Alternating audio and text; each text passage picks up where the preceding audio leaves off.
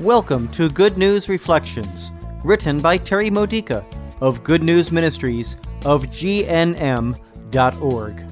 Building your faith for everyday life, using the scriptures of the Catholic Mass. Tuesday of the first week of Lent. Today's theme, the healing power of forgiveness. We all want to have stronger faith. However, this involves becoming stronger in our holiness. We have been made holy by the Holy Spirit, whom we received in fullness during our baptisms, but learning to live out who we really are is not easy in today's world. And yet, it's essential for increasing our faith and participating in the miraculous power of God. Holiness requires struggling against the easier way of life that our flesh nature prefers. It requires effort to remain in the spirit of love, even while others commit sins against us.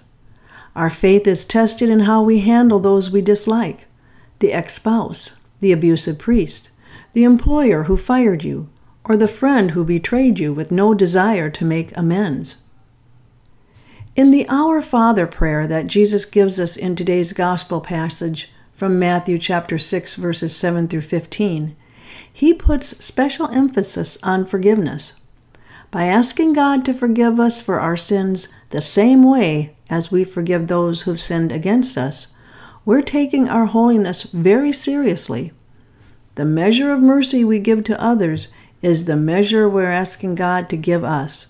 But don't we usually prefer to receive more mercy than we give?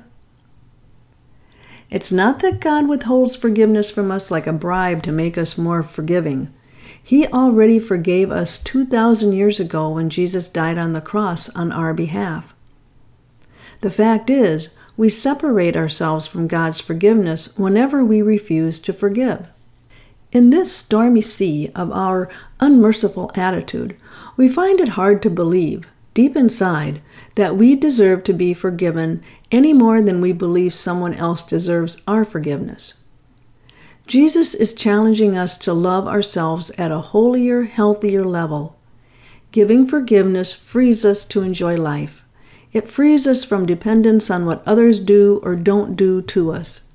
And by entering the world of forgiveness, we open ourselves to all of the love that God has for us. It's okay to not enjoy forgiving others, especially when they are not remorseful. Jesus wanted to avoid his cross too, but the only way to resurrection is through the cross.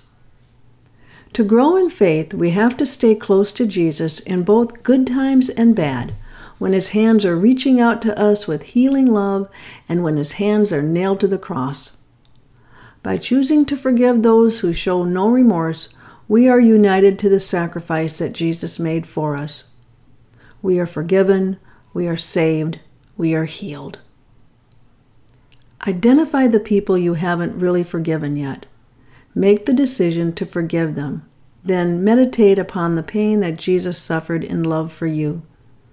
Realize how much compassion it took for Jesus to do that for you, even though you did not deserve it.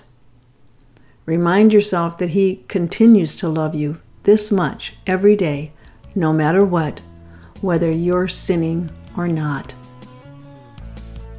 This has been a Good News Reflection by Good News Ministries of GNM.org.